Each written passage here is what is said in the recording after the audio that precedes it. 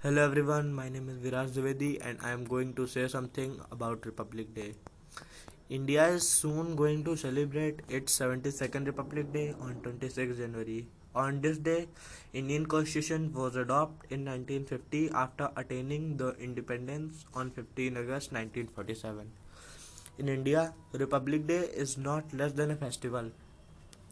The whole country, regardless of caste, creed, religion, beams with joy.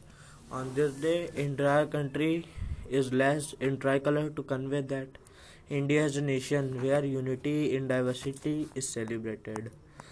All of us are here to celebrate 72nd Republic Day of our country. This event is very wonderful and praising event for each one of us. In this eventful day, we should pray to God to enhance our country and welcome every one of us. We observe Republic Day on 26 January because the Constitution of India came to force on this day in 1950. India is very democratic and just nation. Each citizen is allowed to choose the leader who deserve to lead the nation. Although there have been many improvements till now, few deteriorations have also come with it, such as unemployment, lack of literacy, pollution, poverty, and so on.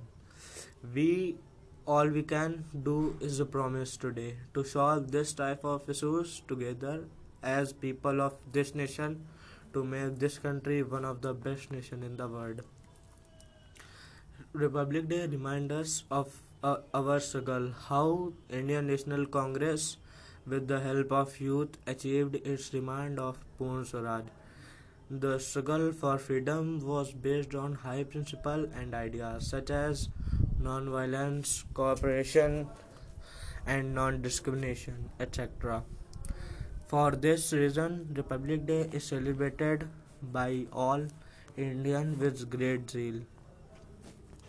It also reminds us the scared values enshrined in the Constitution of India. It's a day of national pride. Display of Grand Military of the Republic Day parade reminds us that the security of territorial sovereignty is outcome of many sacrifices. Jai Hind, thank you for giving me a chance.